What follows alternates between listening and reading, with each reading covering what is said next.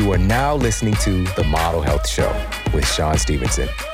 For more, visit themodelhealthshow.com. Welcome to The Model Health Show. This is fitness and nutrition expert Sean Stevenson, and I'm so grateful for you tuning in with me today.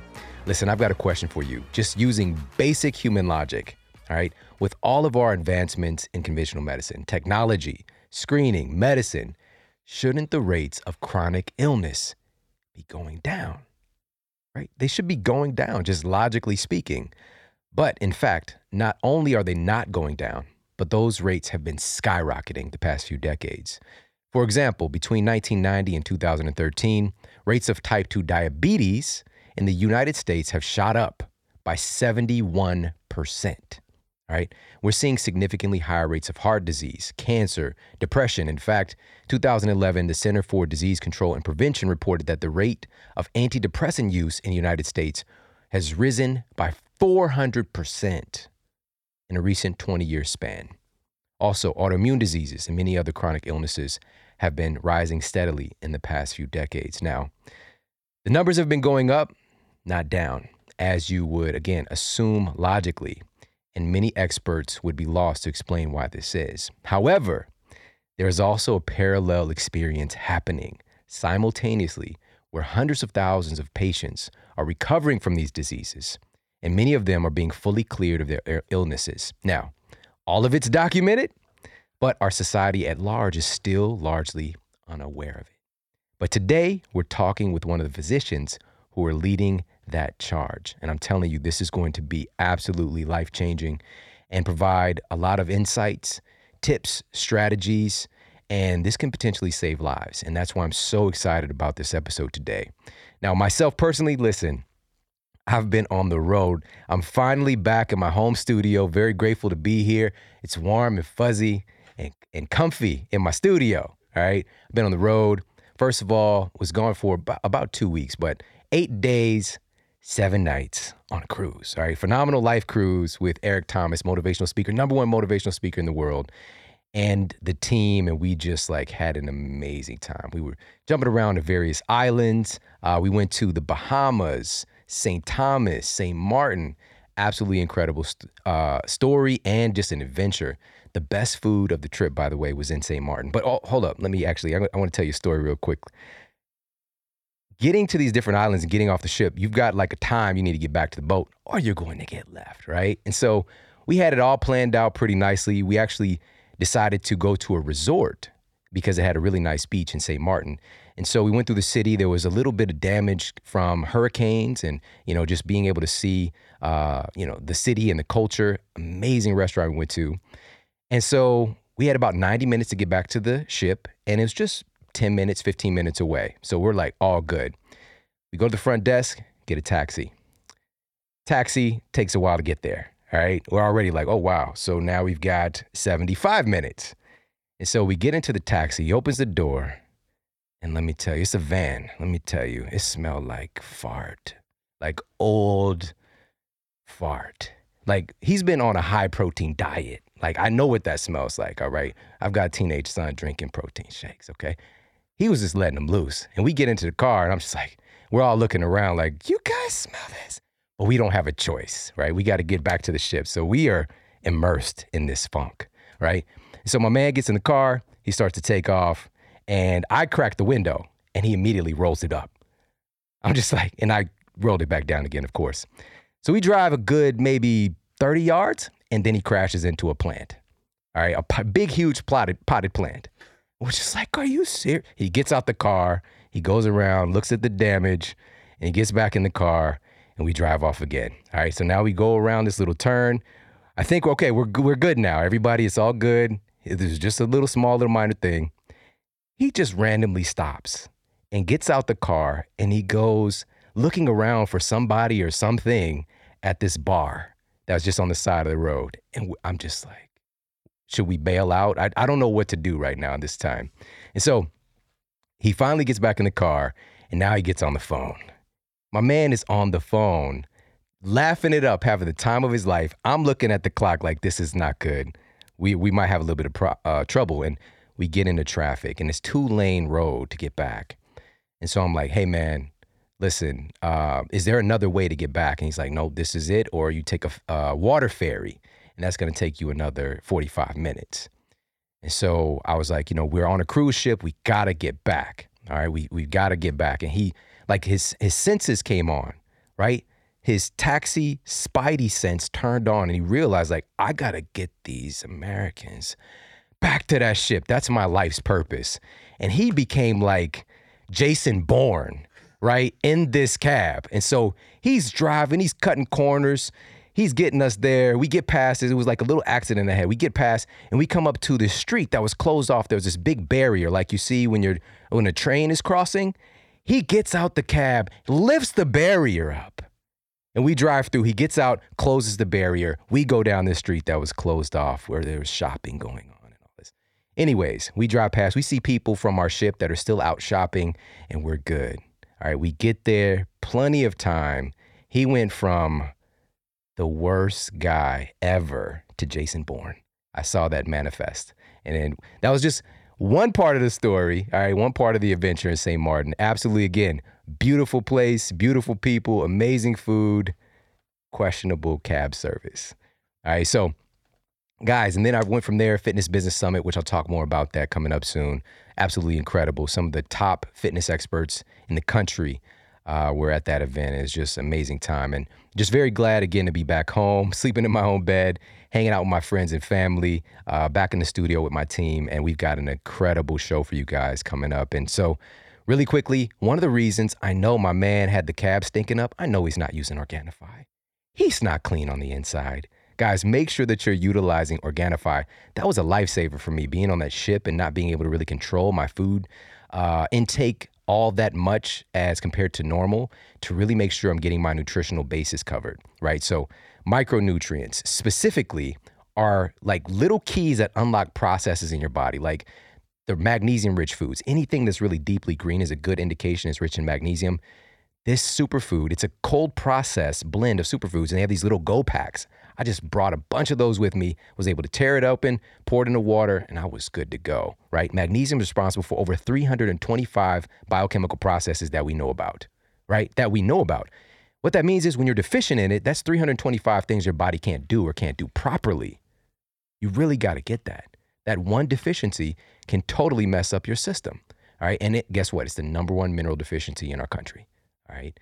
And so that's one of the main reasons that I love Organifi. It's a rich source of bioavailable magnesium, right? With the spirulina, the chlorella, right? And spirulina, this is 71% protein by weight. Phycocyanin, vitamin A, right? Beta carotene, all right? Just so incredibly dense in nutrition, all these micronutrients and macronutrients. And again, it's something easy, portable. I highly recommend every single human is on a green superfood blend today. So pop over, check them out. It's Organifi.com/model. That's ORGANIFI.com/model.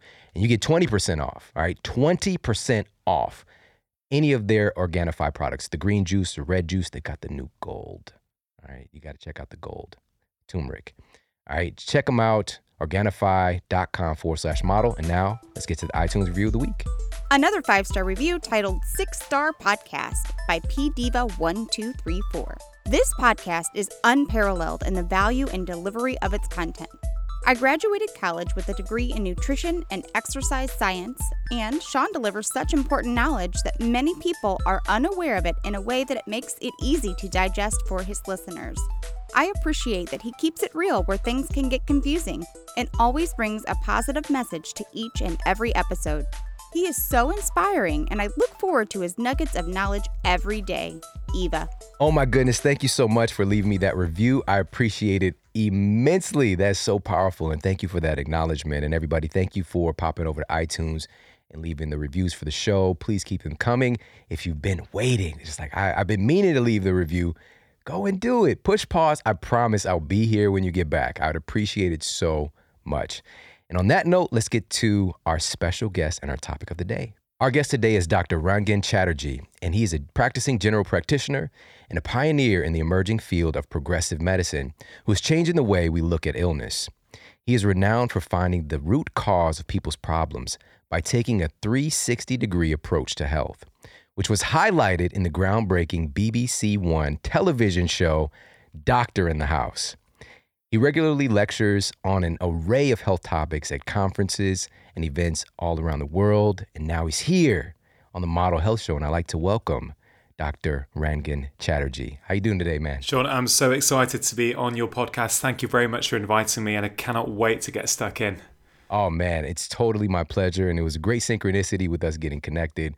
And listen, Rangan is just like a legend right now in his country, in the UK, and so really helping to get this message over in America. I'm very, very excited to help and assist that. I checked out a little bit of the show, Doctor in the House.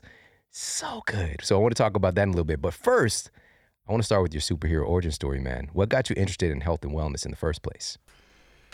Yeah, Sean, this is a long story. Let me try and shorten it for you. So, you know what? I'm a practicing medical doctor here in the UK, right? And I've been seeing patients now for nearly 17 years, right?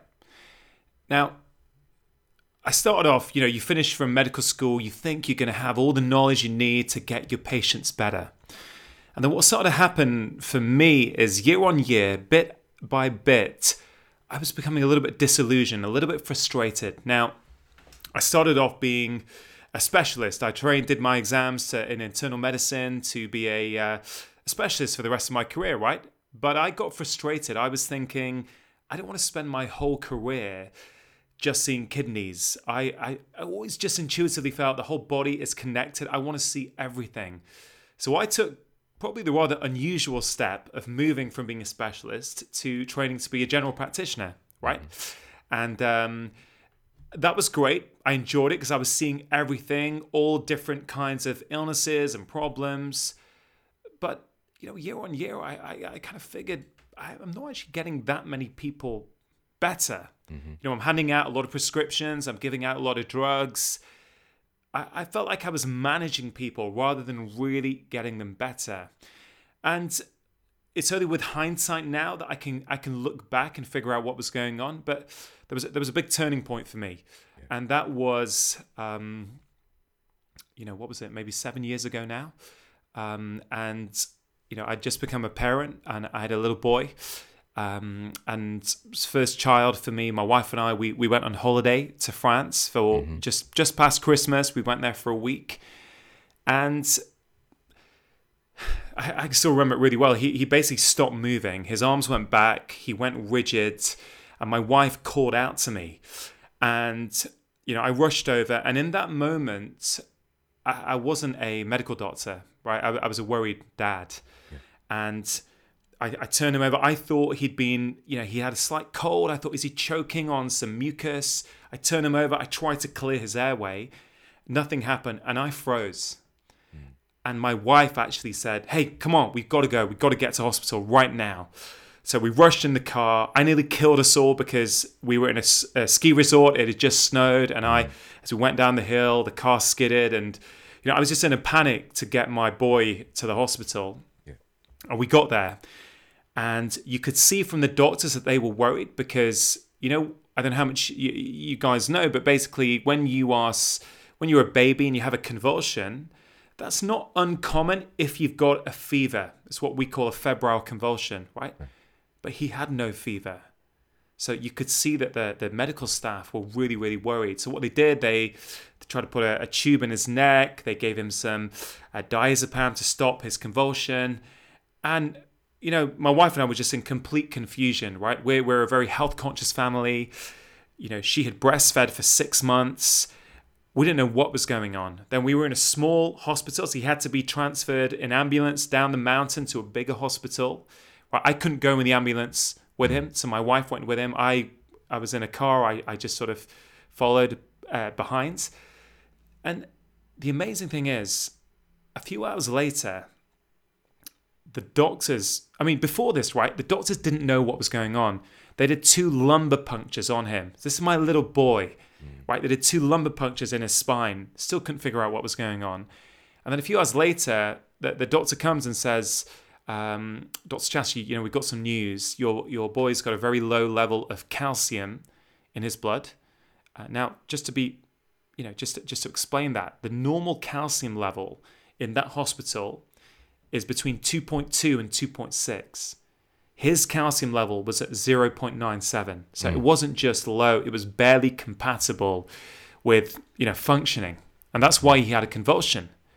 But it was only a few hours later we figured out the reason he had such a low calcium level was because he didn't have enough vitamin D in his body.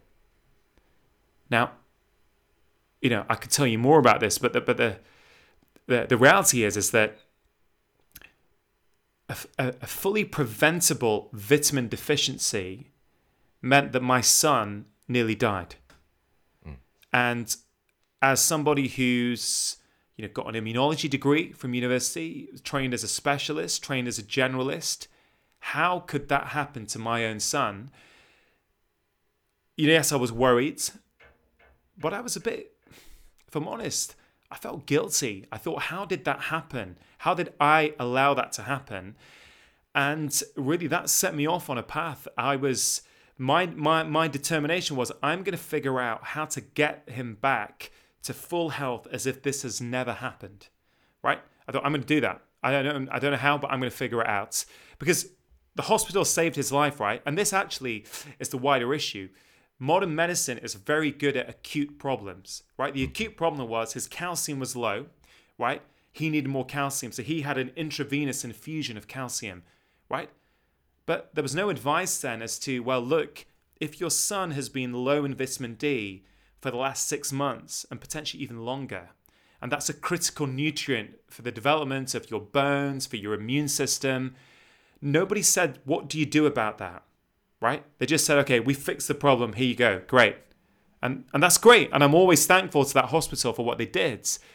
But I had to figure out how to get him back, get rid of all the other issues that he was having, get rid of his eczema, all these other problems, which once you understand what vitamin D does, you understand the implications of that. And the more I learned, because I became obsessed, right? I'd be Googling things, I'd be looking at research papers. And the more I learned, the more I was figuring out that I'm a doctor. There's so much information out here that makes sense to me. Yeah, I don't know about this, and I could be using this to help my patients. So basically, what did I do? I got my son better, right? And he is thriving, and he is a happy 7-year-old. He's active, he's doing well at school, and he doesn't have eczema anymore, and all kinds of things are going great. So I got him better. Then I started applying the same principles with me and my family, and I started feeling better. So then I started applying these same principles to my patients, and I have never enjoyed my career more than I do today because I'm no longer suppressing symptoms.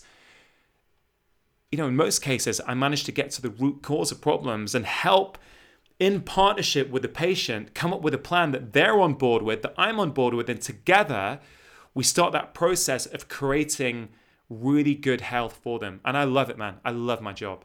Oh, man, that's an incredible story. And I read some of it in your new book. And by the way, everybody can go out and pre-order this book like ASAP. It's called How to Make Disease Disappear.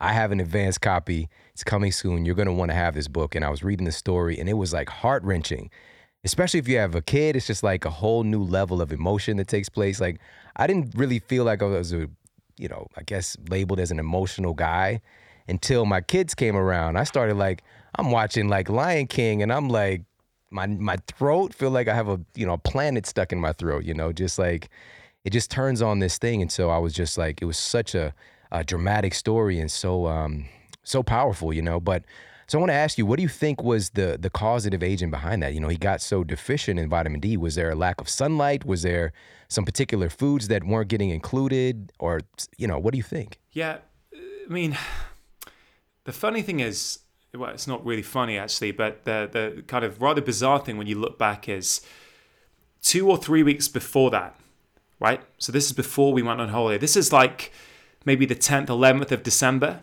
right? I was in a practice where I was seeing a lot of vitamin D issues, okay? I was reading a lot of things about it. And what we're meant to do as doctors, as medical doctors, we're not meant to treat our family. Okay, it's kind of, we've got something called the General Medical Council in the UK, so we're not really meant to make decisions on our family. It's considered poor medical practice. We should give that over to a independent practitioner.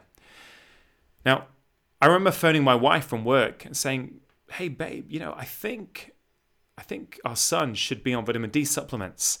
Let me send you this protocol, right? So I emailed it to her and I said, print it out, go and see the doctor and show it to him. And she did, right? But the doctor, and I've replayed this over and over in my head, said to her, well, and she knew, and the doctor knew that I was an MD, said, look, you could have just made this up. You could have just printed this out on a Word document. This is a load of rubbish. You don't need anything, just as long as you're having a good diet, that's all that, your baby will get what it needs from your breast milk. Now, vitamin D, right? And I appreciate you probably know this, Sean, and many of your listeners probably know this, but just for those who don't, vitamin D is a critical nutrient, right? And we get the majority of it from the sunlight.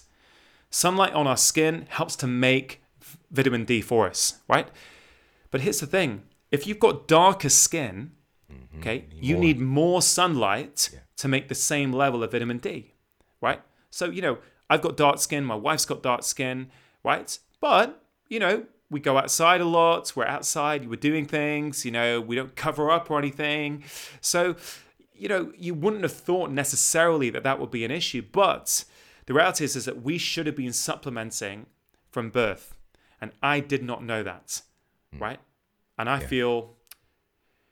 did feel incredibly guilty. I'm letting go of that guilt now because I've realized that actually holding on to that guilt is not going to make me the best dad that I can be for him. And I've realized that actually I need to process that guilt. It's not fair to put that onto him because he didn't ask for it, right? But hey, man, you're a dad, right? We're learning all the time, right? Absolutely. And there's many parents listening right now that have almost messed their kids up, several times over as well, and this is just like with you and your background and your ability to take this and to turn into something so positive. I mean, it's really powerful, and there's a statement out there that everything happens for a reason. That's even a questionable statement in many ways, but it's our choice what we do with it, and making something valuable or insightful or something that turns into something that's really helpful for other people. And I think that's what you've done. So very grateful and I'm very happy. Thanks. And what the thing is, you say everything happens for a reason. And I agree, we can challenge that statement in all kinds of different ways. But I do feel that actually my son actually has now taught me so much. Right. Yeah. And that's what I was getting to. Through the work that I'm doing now on BBC television and through the media and through my books and things, I'm able now to help thousands, tens of thousands, hundreds of thousands of people in a large part because of what happened to him. Yeah. So I am turning that to be a good thing. So I have to, man. I have to do that. I feel that this is like a mission for me now. It doesn't feel like work. It feels like I want to spread the word as far and as wide as possible because, certainly with the vitamin D story, I don't want any other parent to go through that. And in answer to your question, why did that happen? There's a whole host of reasons it could have happened. One thing a lot of people don't realize is that breast milk, if you are exclusively breastfeeding your child, you don't actually give your child that much vitamin D through breast milk. Okay, so I'm, for people who can, I'm absolutely very pro breastfeeding when the mothers can and it's something that they can do. But even then, you need to actually supplement your child with vitamin D supplements. It's very, very important.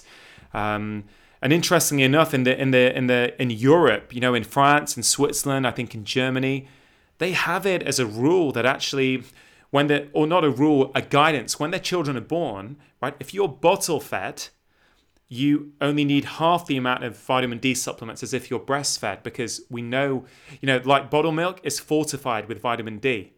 So ironically, had we given him bottle milk, he may have been fine. And, do you know what I mean? So I think there's a few subtleties that we need to, we just need to raise awareness that particularly if you've got dark skin, it's an even more important issue to deal with.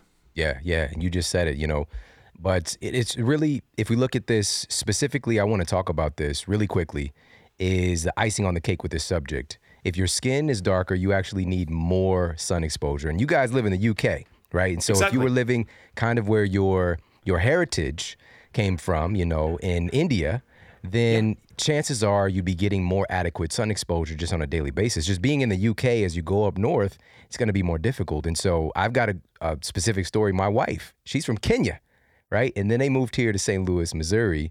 And now, the past couple summers, whenever she goes into the sun initially, she breaks out. Like, she breaks out in a rash. It's just the craziest thing. Like, she never experienced her whole life. And she's been doing all these healthy things, but she's kind of like allergic to the sun because she hasn't been getting enough of it. And she'll be the first one to tell you, like, she doesn't want to go outside much, if it's too cold or too hot. And so her creature comfort is put in this position. But now this last year, we just came back from this cruise and she was pretty fine. She had like a tiny little spot, but, we've done a lot to get her better. And one of those things was supplementing with vitamin D. But the big thing is getting more sun exposure, and your body's converting that cholesterol in your body into vitamin D. Yeah, absolutely, man. Absolutely. And the amount of people I see, right, even adults who've just suffered with all kinds of problems, like a bit of bone pain or just generally not feeling so good, or these kind of aches and pains all over. It is amazing how many times they are deficient in vitamin D, and then when they replace it, these symptoms often either fully get better or they improve dramatically. And there was a really cool study from last year, I think just a few months ago, right? And it showed that in a group of people who were vitamin D deficient and couldn't sleep well, when they replaced their vitamin D to optimal levels, their sleep improved as well. So, this is the whole point of what I stand for, which is the body is interconnected, right? You do one thing, you change everything. And I think we've become so reductionist in medicine. We're looking at one single pathway. What does that do? How by altering that will we affect, this pathway? And I get it. And it works for acute disease. But in my experience, it just doesn't work very well for the majority of chronic diseases. Yeah, I want to ask you why this is. Because this is something where, like, I started the show talking about how chronic illnesses are, just progressively elevating. So you would think it'd be common knowledge to address the root cause of symptoms instead of simply masking them with pharmacology, but it's not currently the case in conventional medicine. Personally, I want to know, why do you think that is? Yeah, this is a very, very good question. And it's something that I've thought about a lot over the last few years, because some of this, when you get it, it's common sense, right? And you think, why are we practicing across the world in Western medicine, in modern medicine? Why are we practicing in such a reductionist manner? And I think one of the reasons is that, when modern medicine came about, we were seeing a lot of acute disease, right? Even if we rewind back 40, 50 years ago, I think the bulk of what was coming in to see doctors was acute disease, a lot of infection. So, for example, like a pneumonia, right? A pneumonia is a severe lung infection. It's the overgrowth of a bug, right, in your lung. So the doctor identifies the bug, gives you a treatment to fix that bug, to get rid of it, and you know what? Your pneumonia goes away. And that's the problem done. Or so we thought anyway, right? But now the health landscape of the United Kingdom, the health landscape of the United States has dramatically changed. Whereas now, what's coming through my door as a medical doctor day in, day out, there's a little bit of acute disease, but the vast majority is chronic disease. And chronic disease doesn't just have one cause. Chronic disease is multifactorial. So the model of care where we look for the single problem, we fix that problem and the disease goes away, that does not work for the majority of chronic diseases. Take type 2 diabetes, right? Okay, a thing that everyone's talking about. And you spoke at the start of the show how much that has increased in the United States, which is just incredible. I think you said a 71% increase in, 20 years, 30 years, something? Yeah, it's just incredible. Let's be really clear about this. Type 2 diabetes is a condition that is driven by our environment, okay? It's a lifestyle and environment-driven condition, right? In the UK, right, in 2012, we know that it's costing the UK economy £20 billion, so $30 billion a year. And that's 6 years ago, right? And those figures will be way higher in the US, way higher, right? And the other thing with type 2 diabetes is that even those people who are inclined to think about lifestyle talk about it as a diet-driven illness. And I actually would reframe that and say, look, It's an environment-driven illness. And the reason I say that is it ain't just diet. Diet is important, but it's one piece of the puzzle. Your diet plays a role. Your physical activity patterns play a role. Your sleep quality plays a role. Your stress levels play a role, right? Your exposure to sunlight and vitamin D plays a role. And I want people to start thinking about thresholds, right? And this is this concept that I put out in the book. This is when I've just created a new course in the UK, the very first, what we call prescribing lifestyle medicine course that has been accredited by the Royal College of GPs. That's our main body, right? And I and a colleague, we delivered that to 200 doctors in the UK in January, right? And we had GPs, we had specialists, oncologists, rheumatologists, all attending, and they loved it. And they've all recommended it to their colleagues because this is about saying, hey, what you guys learned in medical school is great, right? But the times have changed, right? So we need a bigger toolbox. It's not about saying what we learned was rubbish. No, a lot of what we learned was very, very good and very, very applicable for acute disease. But if the landscape of the country changes, our toolbox needs to change as well. We can't still use the same tools that worked in 1960 in 2018. And that's really where I'm coming from. And it's not about just doing one thing, right? If you think about this as a threshold, right? And I love this concept, and I talk to all my patients about this, right? Imagine you're born in optimal health, right down here, okay? And we've got a threshold up here. We can deal with multiple insults, and our body can cope, and we think we're okay. And we keep building up the insults. Okay, poor diet. Let's say you were bullied at school. Let's say you're physically inactive.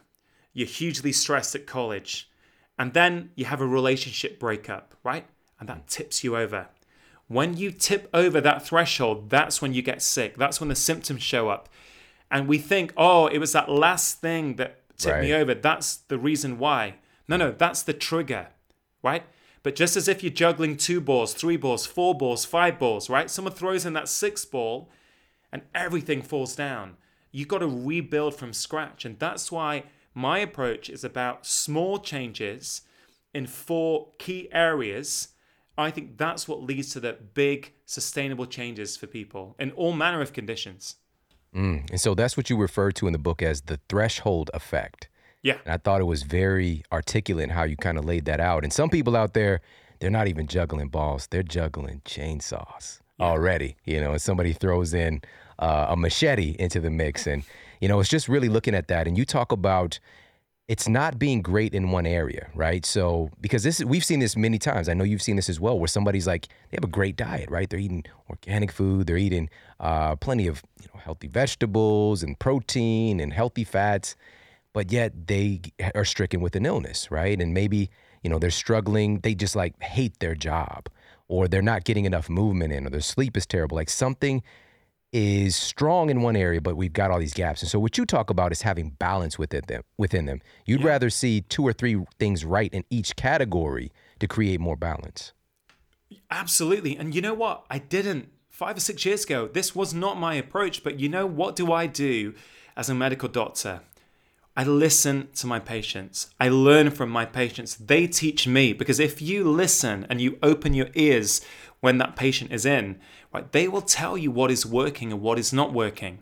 And I'll say an example that a lot of people find quite surprising, but I think it really illustrates it. So a lot of people in the wellness world are talking a lot about, for people with type 2 diabetes, about reducing certainly their intake of refined and processed carbohydrates. Okay, and I think that's a pretty reasonable thing for people to do. But it's not the only thing. And so I saw a patient a few years ago, maybe 3 years ago now. Okay, he'd seen some of my blogs, he'd seen my TV show, and he was trying to follow the advice, right? And he came in to see me. He had type 2 diabetes. I think he was 52 years old, type 2 diabetes. And he rocks in to see me and says, Doc, I'm confused. I cannot get my blood sugar under control. I keep restricting the carbs, but it's not getting any better. Now, this guy was a busy executive, all right? He was working hard. He was working late. He was working weekends. He was traveling a lot. He had 0 off time. And he was getting stressed out by the fact that to him, his perfect diet wasn't dropping his blood sugar. Now, I could either go, oh, he's not doing his diet well enough, he's lying to me, right? Or I could listen and go, okay, so what's going on here? So then I draw out this little chart. I go, well, these are the possible things that can cause type 2 diabetes. And I always start with the core four, what I call these four pillars. Relaxation, food, movement, and sleep.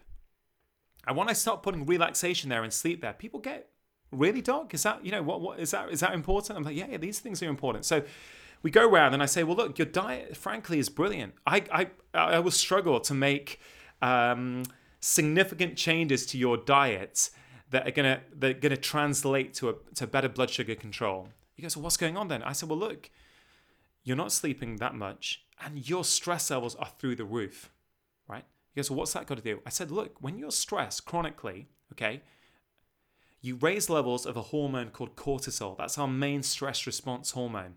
Now, cortisol is a fantastic hormone in the short term. Right, in the short term, it helps us be the best version of ourselves. We got a deadline, you're in the gym, you're competing with someone. That cortisol is going to get everything firing so you can compete, right? But then what should happen, everything should go back down to normal. But it doesn't. So if your cortisol is raised, what happens? It raises your blood sugar, right? It liberates sugar into your bloodstream. And cortisol, when it's raised for a long period of time, right, causes something called insulin resistance. Now, insulin resistance is ultimately what drives type 2 diabetes in the vast majority of cases. Sean, do your listeners, they know what insulin resistance is, you think? It's okay to go over it again. Yeah, I never want to patronize people, but I don't want to assume knowledge either. So very, very simply speaking, right? Let's think about it like this. Okay, let's say you have some sugar with breakfast. Let's say you have a sugary breakfast cereal, right? What should happen is your blood sugar will go up, but your body, if it's insulin sensitive, will just release a little bit of insulin to bring that blood sugar back down to normal. But the problem is, if you've been abusing this system for a period of time, for whatever reason, and your body becomes resistant to that hormone insulin, the same bowl of sugar now, the same bowl of cereal, although cereal mostly is sugar for most of them these days, that same bowl of cereal, right? You need more and more insulin to be released to have the same effect because your body is now becoming resistant to that insulin. I draw the analogy with alcohol. For people who drink alcohol, the very, very first time you have a glass of wine or you have a sip of beer, what happens? You have 2 or 3 sips, you start to feel a little bit tipsy, a little bit drunk, right?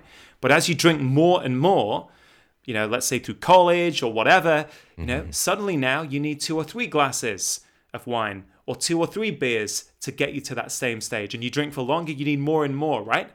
That's the same thing. Your body develops a tolerance, right? It's the same thing that happens with insulin. So if you're insulin resistant, right, many people will get type 2 diabetes. Diet is one cause of insulin resistance. Not having lean muscle mass is another cause of insulin resistance. Low vitamin D levels are associated and may be causative of insulin resistance. One night sleep deprivation in some people can make you as insulin resistant as someone on a high sugar diet for 6 months. Just think about that for a minute. I've just said we call it a dietary illness. Yes, diet is one component, right? And a very, very important component, but it ain't everything. If you are chronically sleep deprived, you're making your body insulin resistant, which could be driving type 2 diabetes. If you're chronically stressed, you're going to be doing the same thing. So with this guy, if we go back to my patient, I said, do you know what? We need to tackle your stress levels and you can actually chill out on the carbs a little bit, right? So here's the thing. I helped him understand how to manage his stress and I increased his carbohydrate intake, right? It was still, it wasn't much, but he was stressing himself out so much by hardly having any. And we got his blood sugar out of the type 2 diabetic range. So basically, we reversed his type 2 diabetes by increasing his carbs, but decreasing his stress. Powerful. But here's the point. I think on an intuitive level, we get it, right? If there's 5 things that could be causing something, and you have optimized one of those things, and you're not getting better, well, if you're a mechanic or you're a plumber, you go, well, okay, that's not the problem. It must be another problem. And that's why I say, guys, your diet's great. Maybe it's time for us to look at the pillars you don't want to look at. And that's the thing, right? We all go to our favorites. We've all got our own personal bias. I've got my personal bias. But the reality is, I've realized that actually, if you look at these 4 pillars together and do small things in each one, I think you get a much better result, but a result that is still going to be there in 2 weeks and 4 weeks, but it's still going to be there in 6 months and 12 months, because we can all go on the 2-week crash diet and feel better, right? We can all do that, right? We can go on that 10-day detox diet and feel better. That's great, and that may work for some people, but I'm interested, how can I get somebody better and get them to stay better for the rest of their lives? And that's what drives me, and that's why I think this approach, since the book came out in the UK, I mean, it's just taken off here. I just cannot believe how it's taken off, but I think people are resonating, because I'm saying, take the pressure off, guys. You don't have to be perfect. You don't need the perfect diet or the perfect workout routine, but you want to be good enough in each area. Right. Man, that's so powerful. And I hope everybody really gets this, that he just disclosed how, despite your diet, just having chronic elevations in your stress can literally make your blood sugar rise, which is going to inherently cause insulin to come on. And so this is a process, gluconeogenesis, right? Creation of glucose in your body from stress. Like, I hope everybody gets that. And what I want to talk about as well is, in regards to cortisol, let's talk about a cortisol steal, right? I don't think a lot of people know about that. Let's talk about that. So the cortisol steal basically is this process that happens in the body when we're stressed. Right? So let's just back up a second. LDL cholesterol is the starting point from which cortisol is made. Now, LDL cholesterol, and you just got to remember that for a second, cholesterol is the building block for the hormones, cortisol, and all what we call the sex steroid hormones, estrogen, progesterone, testosterone. These things all come from cholesterol. Yeah. So, if we're aggressively lowering people's cholesterols, for some people, there's an impact on their ability to make critical hormones in their body.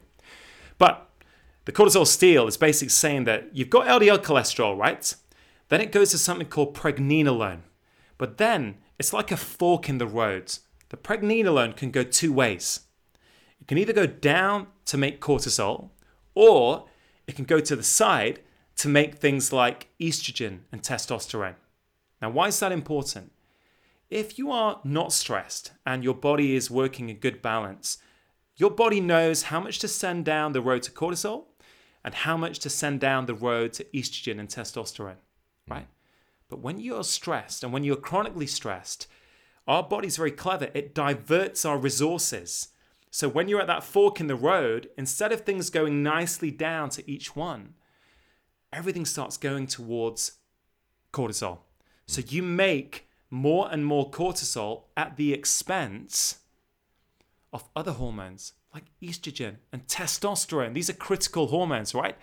So the cortisol steal is basically this concept that if we are chronically stressed, we mess up our whole symphony of hormones that normally work in beautiful balance, because your body will prioritize what it feels it needs to prioritize. And this is a huge problem. Man, I'm seeing a consistency here that I want to point everybody our attention to in regards to cholesterol, right? We're talking about, with our interaction with sunlight, cholesterol getting converted to vitamin D, with cholesterol being converted into our sex hormones and also our much needed stress hormones. And yet this is something that we've been attacking for many years, thinking that this is the root problem of heart disease, for example. Yet this is something important for our development and our health. So I just want to point everybody's attention to that. We've talked about it several times on the show, but cholesterol is an important nutrient. All right, so just keep that in mind. Now, I want to also take a little bit of time and talk about the relationship between stress and inflammation, right? Again, we can probably deduce that inflammation is going to be, and by the way, so currently, right now, we're looking at over 90% of physician visits being related to some kind of stress-related illness, and inflammation being a big component of that. And this is like the CDC saying this stuff, right? Yet, we tend to, again, think about diet. We tend to think about lack of movement, but stress is a component with inflammation. And you talked about it in the book. So let's go ahead and cover that. How can stress possibly be affecting inflammation in our body and also our mood? Yeah, well, look, the important thing to understand is that stress affects pretty much every system in our body. People talk about something like leaky gut, you may have heard about on the show before, I'm sure. Stress causes leaky gut. Stress impacts, your muscular output and muscular strength. Stress impacts absolutely everything. Stress impacts your brain. So we know that too much cortisol actually is damaging for your hippocampus. Your hippocampus is the memory center of your brain. So if we're chronically stressed, what's that going to be doing to our memories and our risk of having memory problems as we get older? So the thing is, you've got to be careful. When I talk about this, we can start scaring people because everyone is stressed these days, right? So, stress is a huge problem. And I think what's hard about it is that it's sitting there in the background. We kind of know we're stressed, but because we don't go and measure it and we don't see it on a blood test, it's easy to ignore. But there was a really, really great study. You mentioned inflammation, because one of the ways that stress causes havoc on the body is it raises inflammation, okay? Stress has an impact on our immune system, and our immune system then makes what we call inflammatory cytokines. Cytokines are messengers from your immune system that get sent around the body to actually pass on these messages, right? Now, what's important is that when stress drives up that inflammation could cause a whole host of different problems. Yes, it can cause problems with blood sugar, as we just said, but it can also cause problems with something like depression. So there was a study, right, in 2016. There's been many studies, but this study was absolutely fantastic. It was done in King's College London. And these researchers basically showed that people with depression, right, those who had high markers of inflammation in their blood, they did not respond to antidepressants. Right, and it was almost with 100% certainty. So they had these groups, and that if you had depression, and they did some sensitive tests, and you had high markers of inflammation, right, antidepressants didn't work. Now, let's think about that for a minute. Antidepressants are designed to raise the level of a neurotransmitter like serotonin in your brain. But what if the problem is not in your brain? What if the problem's in your body? So this was really showing us that maybe, okay, and I think it's much more than maybe, but this study was hypothesizing maybe in some cases of depression, the problem ain't up here in your brain, the problem is in inflammation in your body. And that really mimics what I see in my clinical practice. I see chronic unresolved inflammation drive lots of mental health problems. And this study was fantastic. And I was invited onto BBC World News to talk about this, and it got such an incredible response because this is brand new information for a lot of people. A lot of people in the health world or the functional medicine world or lifestyle medicine world have known this for several years, right? But for the mainstream media, this was a very, very important study, certainly on this side of the Atlantic. It was a huge study out here. But what's remarkable for me is, what did they ask me on the show, on the BBC News show, which I can send you the link to actually. But what they asked me was, okay, does this mean then that we can have anti-inflammatories to treat it? I said, hey guys, look, what you've got to understand is that there's many different things that cause inflammation, but the bulk of it is lifestyle, right? Yeah. So this 4-pillar approach that I talk about, food, movement, sleep, relaxation, but also vitamin D, also psychosocial stress, and not just the stress that we put on ourselves if we're living in a stressful environment. These things all cause inflammation. Your social connection, these things cause inflammation. Yeah. So what was great about this study was it showed us that this biological process of inflammation that we have the power to turn off with the choices that we make, right, might be driving depression and a whole host of other problems, including mental health problems. Wow. It's so interesting also and that's just incredibly valuable for us to get, but it's so interesting that the people in the show would ask, should we just take an anti-inflammatory? It was like, we're missing the point. It's still this very allopathic approach that we have psychologically. And that's why your book is important, to just help people to start thinking differently. A lot of people in this community are already on that path, but the vast majority of people were looking for a pill, for, a solution this pill is going to fix me. And by the way, I want to talk about another kind of stress that a lot of people are overlooking that's contributing to health problems.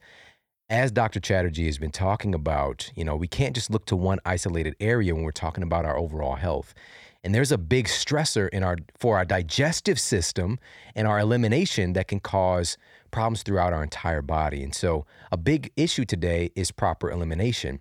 And this is because not getting in a proper position to eliminate waste with the puborectalis muscle not being fully relaxed can put you in a position where you're straining and adding additional forces to your digestive tract, specifically causing improper elimination, constipation, diverticulosis, right? Prolapse, like literally pushing organs out of place because of the stress of not getting in a proper position to poop, to eliminate waste and the big stress that can be on our body.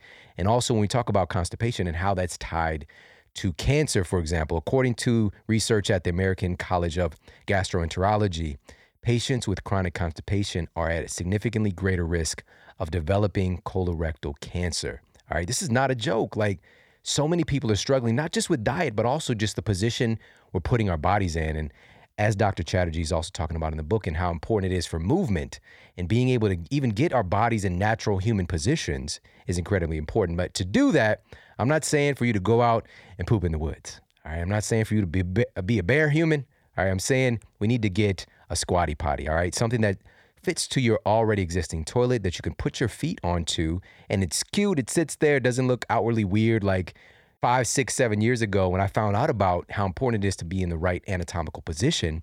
I had a cooler. All right, I had a cooler for beverages in my bathroom. People would come to the bathroom like, what are you guys offering sodas and beer in your bathroom? They didn't really get it, right? And so now we have the squatty potty. And I literally buy this for so many of my friends. I had the travel version, all right? The Porta Squatty that I brought along with me on the road. And I always recommend people get this. So check them out ASAP. If you're not doing this, you are really, really making a big mistake. I usually don't come out and just blatantly say things like that because there's lots of options. There's many paths to the goal. But getting yourself in the proper position for elimination is something that is intrinsically human. And I need you to really pay attention to that. So go to squattypotty.com/model. You get 15% off your entire purchase of any of the squatty potties and any other cool things that they have. So it's squattypotty.com/model. And you're going to get hooked up. It's the best price they were on Shark Tank. We're talking about like, this is a huge company now, right? They're just killing it because this is helping a lot of people. All right. And they reached out and I was like, I need an exclusive thing for my audience. I need a discount. Best price you're going to find anywhere. All right. Better than anywhere that you go. All right. So check them out. squattypotty.com/model. And so now I want to ask you about some of the tips. Like, we've been talking about how important it is for modulating stress, and we get that. And also that stress is also important. Stress can be valuable and help us. But we're in a state of chronic stress today. So I want to talk about one of your pillars, which is relax. All right. So one of those tips is me time. All right. Me time. So let's talk about that and how important it is. And also, you got 3 rules that you have for it. So let's talk about that. Yeah, so Sean, me time is how I start the book actually, and just on a bigger note, the reason I started with relaxation, which is the whole stress piece, right, rather than food and rather than movement, so I don't think we value this enough in society, and I wanted to start the book with it to show people I prioritize this very, very highly. Okay, now me time every day is just this whole concept that basically in 2018. Most of us are super busy, right? We wake up, many of us are straight on our phones. We've got emails, we've got tweets, we've got Facebook messages, Instagram messages, just noise coming into our brain. And for many of us, that continues all day. Even when we're lying in bed at night, that noise is still coming in, throughout the work week, but even at the weekend. Many of us have got like elderly parents we're looking after. We've got people we need to help. We've got kids we need to get to school. This is a very, very busy time in the world, right? And so I think we need strategies to how to deal with that, because as we've already mentioned, cortisol, if you are go the whole time, you have no off time, right? You're in a state of chronic stress. And so this is kind of what I'm getting at with me time. Me time is a simple way that you can just stop, right? And it's only 15 minutes a day. That's all I'm asking for people. And if 15 minutes is too much, right? Start with 5 minutes. I am not prescriptive in this book, right? This book is about you personalizing these suggestions, not prescriptions, these suggestions into your life. What do you feel comfortable with? What do you want to do? But I make a recommendation of 15 minutes me time a day. But what is that me time? Well, I think it's something you got to do for you and you alone, okay? Mm-hmm. It's something that you enjoy, and it's something that does not involve your smartphone. Mm-hmm. And I think that's the thing that people find the hardest. But I think there's a real value to actually just having that bit of quiet time, that peace. It can be anything. You can just sit in a coffee shop, right? Drinking your coffee, drinking your favorite drink, and just watching the world go by, or reading a magazine. But I think the problem with technology for me, and I'm not anti-technology, man. We're recording this podcast using technology, right? Technology is fantastic.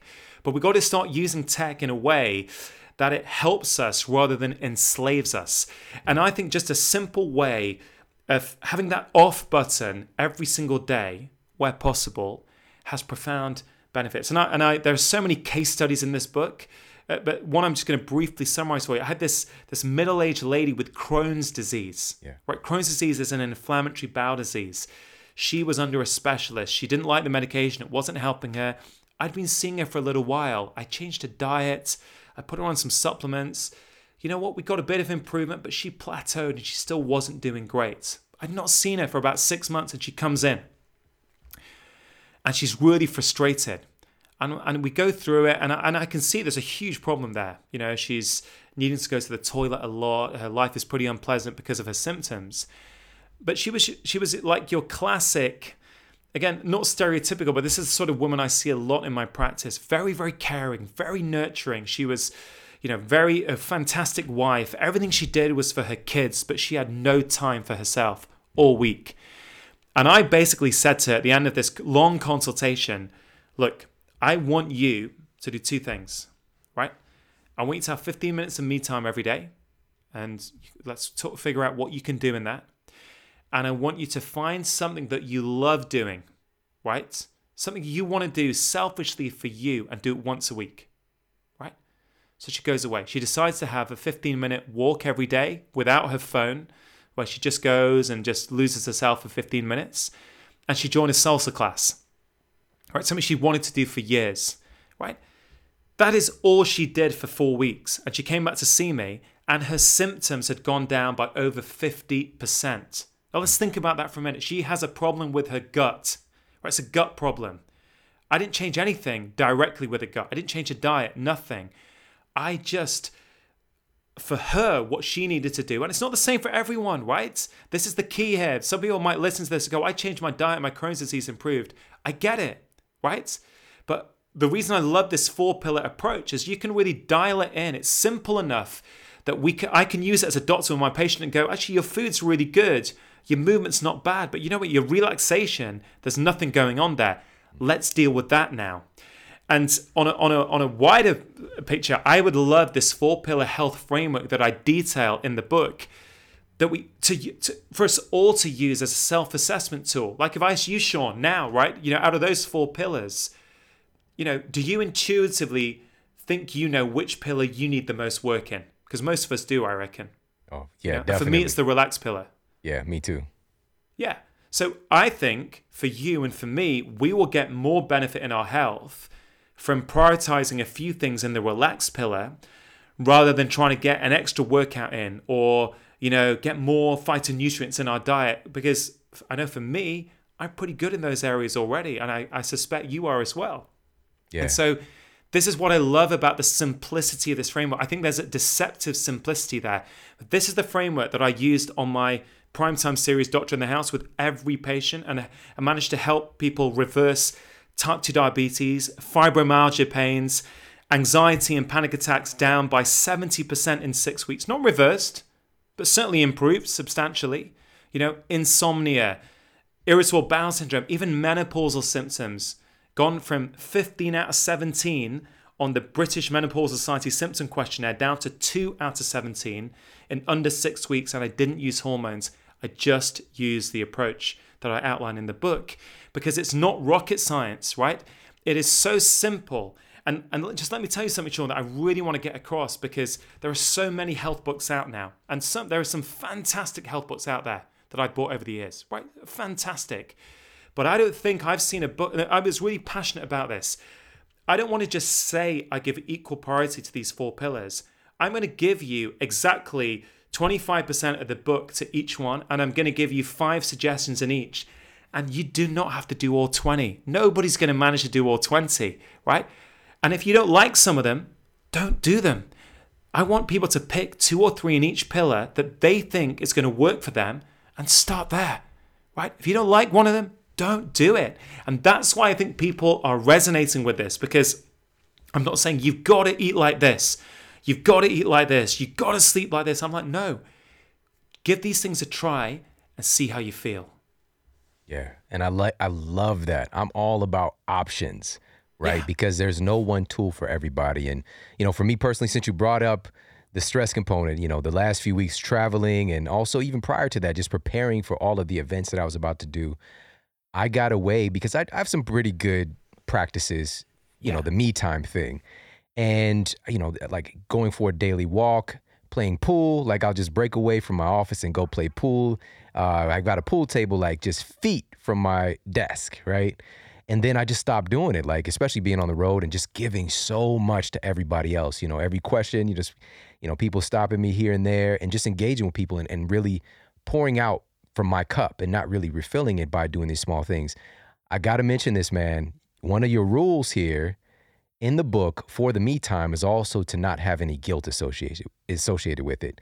And I think that's so important, because especially if we love people, we're about giving, we're about service. It could be very difficult to say, hey, I'm doing this for me, right? And so that little time that I take for myself is actually just energizing me and charging me up and filling my own cup so that I'm better able to serve everybody else. So, a call to action for both of us to make sure we're doing that.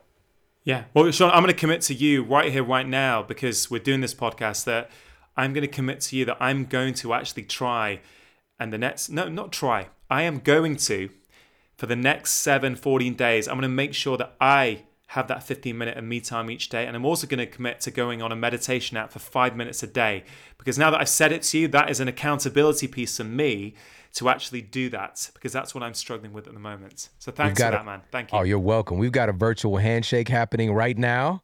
Yeah. All right. Oh, man, this is so good. There's so many things I want to ask you about. Listen, actually, we got to talk about this really quickly. We got to talk about the smartphones. All right. You've got another piece in here. And there's 4 pillars, guys. We're just covering one right now. Yeah. The screen-free Sabbath. So let's talk about how could our smartphones be related to depression. Let's talk about the story of Devin, the 16-year-old kid in the book. I mean, Devin, I still remember this case. It was a Monday afternoon surgery. It's what we call them here in general practice. I don't know if you call it there. I don't know what you guys call them, but we call them surgeries, afternoon surgeries. And I had about 3 or 4 patients outside. I was running late. This is in what we call conventional NHS, so National Health Service practice, 10-minute consultations with our patients, right? And I call him in, and he comes in with his mother. He's a 16-year-old young boy, young man, really. And I've got this letter from the ER. And basically, at the weekend, he tried to kill himself, and he ended up at the ER. And the ER checked him out, and he tried to harm himself, right? Okay. And the ER checked him out, and they reckon he was safe to discharge, but they sent me a letter saying, can you prescribe him an antidepressant? So just picture it. I'm in my busy surgery. I've got people waiting outside. And the easiest thing in the world for me is just to write him a prescription and give it him. Okay. It takes a few minutes. He goes on. He takes the treatment that I was told. I can get on with my day. But it just did not intuitively feel right to me. I thought, I can't just, this guy seems like he's from a, pretty well-balanced family. I can't detect anything that's going on here. I didn't feel comfortable just medicating him for this problem. Okay. And I was quite junior as a general practitioner at the time, but on an intuitive level, I couldn't do it. So I started spending time talking to him, trying to figure out what was going on. And I couldn't quite get there. And I said, hey guys, can you come back tomorrow at the end of my morning surgery and I can spend a bit longer with you? Right. I said, yeah, okay, no problem. So they came back. I spent a bit longer with them. And I got the impression that this 16-year-old boy's usage of social media could be negatively impacting his mental health. So I said to him, look, I think this is playing a role. Right? Again, I'm not saying the cause. I'm saying this is playing a role.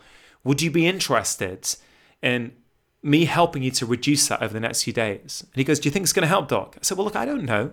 Okay. But I'm getting that impression. So I'd like to help you try if you want. And we came up with a deal where 1 hour in the morning and 1 hour before bed, he would not go on his tech. He wouldn't go on his smartphone.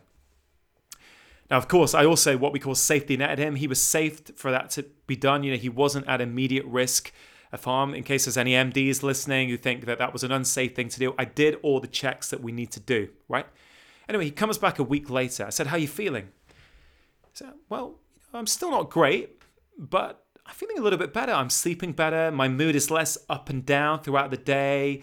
I feel generally a lot better about myself. Now, he still wasn't great, okay? But he was a little bit better. So I said, Devin, okay, well, can we progress this a little bit further?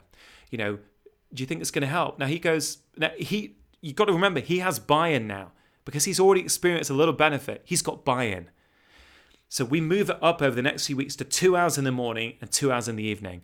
And bit by bit, he keeps coming back and he says, yeah, I'm feeling a lot better. Now, again, I'm not trying to proclaim that this is a miracle here. He still wasn't great, but he was better. He was getting better. Yeah. Okay. Around about that time, I was reading a bit of research about diet and mental health. And so the next time he came in, I said, hey, Devin, what are you eating actually? And he said, well, it was a classic teenager's Western junk food diet. A lot of processed food, a lot of crap, a lot of high sugar foods that were going to send his sugar up and down throughout the day. And I drew him out a little graph and I said, hey, Devin, look, what's happening is that when you're eating this in the morning, right, your sugar's going up. Then a couple of hours later, your sugar is dropping very rapidly. Now, to your body, that is a stress. On an evolutionary level, that is a danger to your body. So when that happens, you release cortisol and other stress response hormones. He's like, really? I'm like, yeah, that's exactly what's happening. So because he could see it on that picture, he got it, right? And then I said, well, are you interested in me helping you understand how you can choose some foods, right, that keep it more flat? Because yeah, I'd love to. So again, I taught him about protein and healthy fats and things like nuts that he could snack on throughout the day and avocados and olives and things like that. And again, a lot of people say, oh, why would a 16-year-old's not going to listen to you? It's not going to change. And that's when I lecture, sometimes they say, oh, patients don't do what we tell them to do. It's just simply not true, right? Everyone wants to be as good as they possibly can. Nobody comes into my practice wanting to be unhealthy. I find that if I can communicate effectively and tap into them and explain it to them in a language that they understand, they want to make these changes. So what happens? This guy starts to change his diet bit by bit. And suddenly, I don't see him much. He doesn't come back much. Right? I haven't seen him for nearly 6 months. And then I come into my surgery, I have a letter waiting for me, and it's from his mother. And I open the letter, and it says, Dr. Chatterjee, thank you so much. Devin is like a different boy. He's interacting with his friends. He's happy at school. He's playing with his friends at the weekends. Thank you so much. You've changed his life. Now, I've got to tell you, Sean, I didn't know what I was doing at the time, right? I didn't know that was going to work. I didn't know that he didn't need other therapy. And I had referred him actually to it for some psychological counseling, but there's a 9-month wait for that over here. 9 months he had to wait. So I figured I'm going to do something in the meantime. And that taught me a very, very valuable lesson. Just to be very clear, I am not saying that medications never have any use. But what I am saying is that we are over-medicalizing people for a lot of problems that could be fixed or certainly improved with small, consistent changes to our lifestyle. And we should not assume that patients don't want to do what we say. We need to challenge ourselves to communicate in a language that means something to them and that they do make these changes. So that's a 16-year-old boy. He could have been labeled with depression, right? He could have been medicalized, put on a tablet a prescription, and he could still be on that 5 years later, right now, right? But this is a boy who instead has followed a different trajectory. And that makes me really happy, because that's why I became a doctor. And it ain't just mental health. I'm seeing this over and over again, when these small changes to our lifestyle, Sean, if you just simply want to feel better than you currently do, if someone listening doesn't have a complaint, right, like a disease, but they actually feel, I just want to feel better, right? These approaches are going to help you. If you want to prevent getting sick in the future, the same approaches are going to help you. And if you have a disease or a really severe condition, this approach that I outline, right, will certainly improve things for you. And hopefully they might start reversing it. So this is a universal approach that works for everyone. It works for vegetarians. It works for meat eaters. It works for people who have got different cultural beliefs. And I did that on purpose, because I didn't want to write a book that excludes parts of the population. I want to bring people together. I don't like all the fighting on social media about, no, you're wrong, this is the diet. No, you're wrong, this is the diet. I get it, right? I understand it. People are passionate about this. But I want to bring people together and go, you know what? The bulk of what we're all saying is the same, right? Let's focus on the 80% that we agree on, right? Let's get everyone doing that 80%. And then we don't need to fight about the 20%. Let people personalize it for them. So that's, I don't know, that's just kind of the approach that I take. Yeah. Yeah. You know, right there, you just laid it out. That's your model. That's your model that you're setting with how you're living your life and how you're teaching. And this has been incredibly valuable and insightful and fascinating. And and I mentioned this to you before we even started, I'm very grateful that you're in this space doing the work that you're doing, because I truly believe that you are part of this huge paradigm shift. Like, you're a big part of it. And I'm just really excited for you and this new project. And I can't wait to see what you do next. Oh, Sean, I thank you for, reaching out. Thank you for giving me the opportunity to come on your fantastic podcast. It's, a huge amount of gratitude from me back to you. Thank you. Awesome. So can you let everybody know where they can find your book, right? They'll give us the pre-order. You got some bonuses. So just let us know the URL to find that. And also let everybody know where they can connect with you on social. Yeah, so the book comes out in the US on May 1, and the URL is howtomakediseasedisappear.com. I'm on 3 social channels. Instagram and Facebook is at Dr. Chatterjee. That's DrChatterjee. And on Twitter, it's at Dr. Chatterjee UK. So please hit me up on there. Perfect. My man, thank you so much for sharing your gift. I appreciate you. Thanks, man. I'll see you soon. Everybody, thank you so much for tuning into the show today. I hope you got a lot of value out of this. And we're going to link up everything in the show notes. So make sure to check out the new book. Be one of the first. And the bonuses he told me about, awesome. Like real tangible stuff. All right. I don't like the free 20 PDFs that have nothing to do with the topic that you're interested in. Like, you'll be getting a book for, reversing heart disease, and you get a PDF about, how to change a tire, right? Like, it just, that kind of stuff. We're not about that. And also, he's about giving value.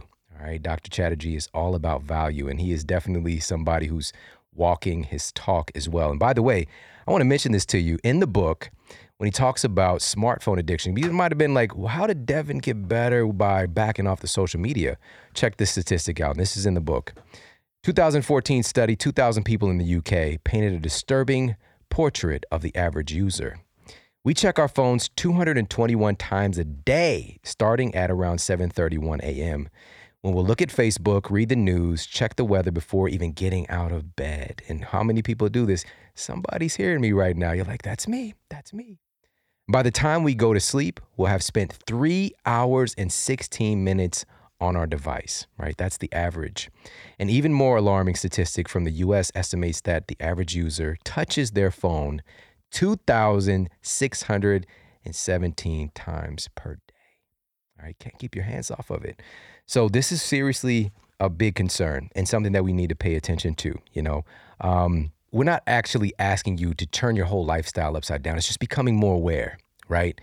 One little tip that he gives in the book, and that I've talked about several times, is just turn off some of your notifications, right? You don't have to have Facebook, Instagram, Twitter, email, text, everything coming to your phone, and you're just replying like the Pavlov experiment, right? We got Pavlov's dog, right? You're just a an animal just salivating at the mouth every time you get a chime on your phone, and your attention gets pulled. And we know, we talked about this with Cal Newport, there's an attention residue. So whatever it is you're supposed to be focusing on, it takes you time to get back in it, whether it's work, whether it's your attention with your kids, your significant other, there's attention residue.